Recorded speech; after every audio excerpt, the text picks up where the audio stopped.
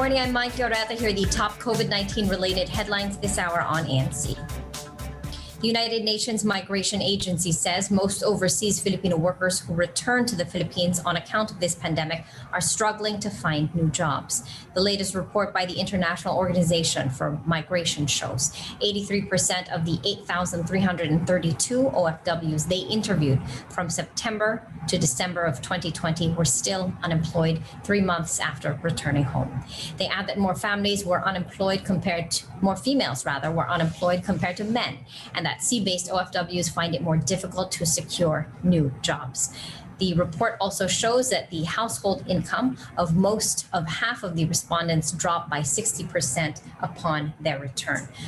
According to data from the Labor Department, there were over 540,000 OFWs who returned to the Philippines due to this pandemic. Iloilo City appeals to be placed under a stricter quarantine classification as the number of COVID-19 cases there continues to climb. The city is currently under a modified general community quarantine, the loosest quarantine level. Mayor Jerry Terenias wants this to be raised to a modified enhanced community quarantine, or the second strictest level.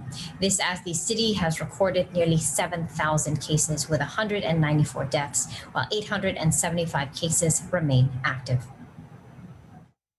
It's getting tighter, but at the same time, hindi lang mga taga Iloilo ang pumupunta dyan sa mga hospital, because this is most of the tertiary hospitals are found in Iloilo City, and people from the different provinces come here.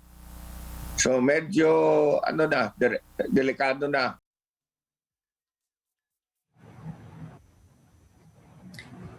The Philippine Health Department defends the government's order to withhold the advanced disclosure of the vaccine brand to be administered at vaccination sites. The agency says the order, which does not take away the right to information on vaccines, is meant to stop the overcrowding at vaccination sites seen earlier this week. The DOH adds that they are intensifying their campaigns on the safety of all the vaccines approved for use in the country.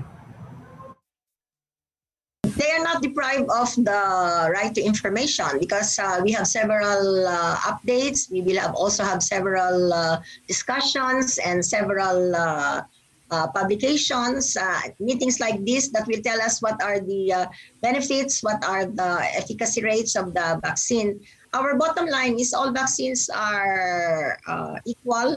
What is important is they get vaccinated. Anyway, when they are there, then they can have the choice to be vaccinated or not. If they choose not to be vaccinated, then they go to the bottom of the line. President Rodrigo Duterte himself ordered local governments to withhold the advance announcement of the vaccine brands to be administered. This order has been met with mixed reactions, with some Metro Manila mayors saying such a move will not address vaccine hesitancy. So far, more than 825,000 people in the Philippines have been fully vaccinated, while over 3 million have received their first doses. New tests conducted by BioNTech show that the COVID-19 vaccine they developed with Pfizer is still highly effective against the COVID-19 variant from India. Preliminary studies show that the B.1.617 variant spreads more easily, with some evidence it may even evade some protections provided by the existing vaccines. But BioNTech says when the blood of vaccinated people was exposed to this variant, 25 to 30% fewer antibodies were detected. While this suggests that protection is lower, it's still at 70 to 75%. The Pfizer-BioNTech vaccine is around 95% effective against the original version of COVID-19. And those were the top stories this hour. I'm Mikey Oreta. Please stay safe and keep it here on ANC, the ABS-CBN News Channel.